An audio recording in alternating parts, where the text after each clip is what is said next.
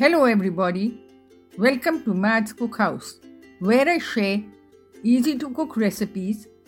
This week I'll be sharing the recipe of the cheesy cabbage casserole, a simple and a delicious dish that is perfect for winter afternoons. To begin with, take about 300 grams of finely sliced cabbage in a large bowl, add a teaspoon of salt and scrunch the cabbage so that it softens. Keep it aside. Heat a tablespoon of olive oil in a pan. Add 2 sliced sausages and cook until they colorize. If you are a vegetarian, you can skip the sausages. Add 1 small onion chopped. Once it turns translucent, add 2 tablespoons of ginger garlic paste and cook for a minute.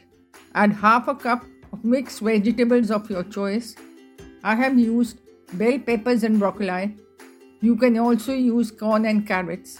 Saute the vegetables but don't overcook them. They should be crunchy.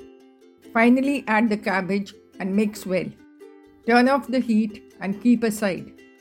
In another bowl, whisk 3 eggs, add 3 tablespoons of cream, 2 tablespoons of English mustard paste, and a tablespoon of Worcester sauce. Mix well. In the third bowl, mix 3 tablespoons of all-purpose flour, 1 tablespoon of corn flour, half a teaspoon of baking powder, and a teaspoon of herb of your choice. Grease the baking dish. In the meantime, preheat the oven to 180 degrees Celsius. Now add the flour mix to the eggs and cream. Mix well until it is smooth in texture. To assemble the casserole, add the vegetables to the baking dish and gently even them out. Pour the egg mix on top. Finally, top it with 1 cup of grated mozzarella cheese. Bake at 180 degrees Celsius for 20 to 30 minutes or until cooked. The cheesy cabbage casserole is ready to serve. For more such recipes, follow me at Mads Cookhouse and be sure to share and subscribe.